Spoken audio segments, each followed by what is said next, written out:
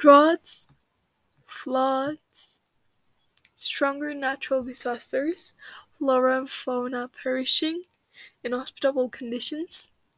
These are all consequences of climate change that face mainly low-income communities and ethnic minorities that live in what we call climate change hotspots.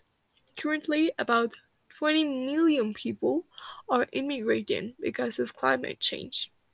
The main repercussions of climate change for humankind are the destruction of property and the scarcity of resources, and it is estimated that the areas that would be affected the most are Latin America, Sub-Saharan Africa, and Southeast Asia.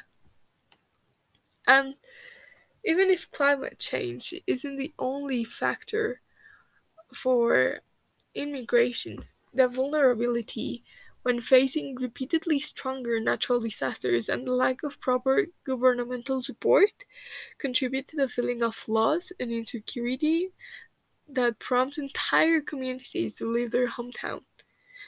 The infeasibility of agriculture and stock also encourage young people to participate in organized crime or terrorist groups.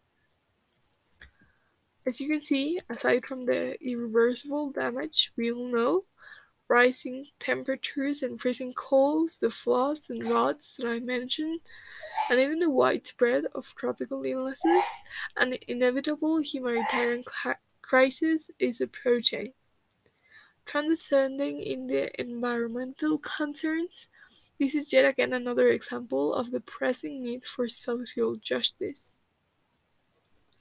Maybe instead of focusing on the small individual actions that only the privileged can pursue, such as not using straws or reusing cups, um, we should actually demand an appropriate use of resources from transnational corporations, demand overly populated countries to regulate their carbon emissions, and take active measures to prevent the displacement of these disadvantaged communities.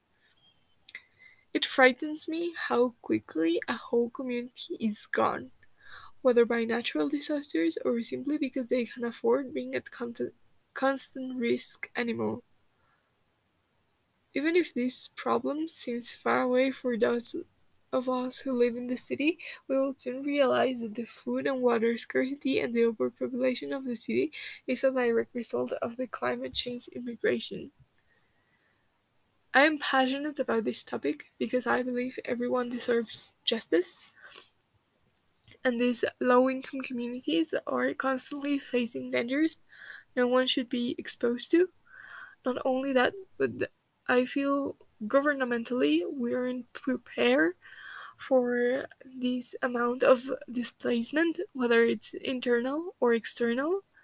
And it should be concerning that so many communities are at risk, and many of these communities are actually part of an ethnical minority, as I mentioned before.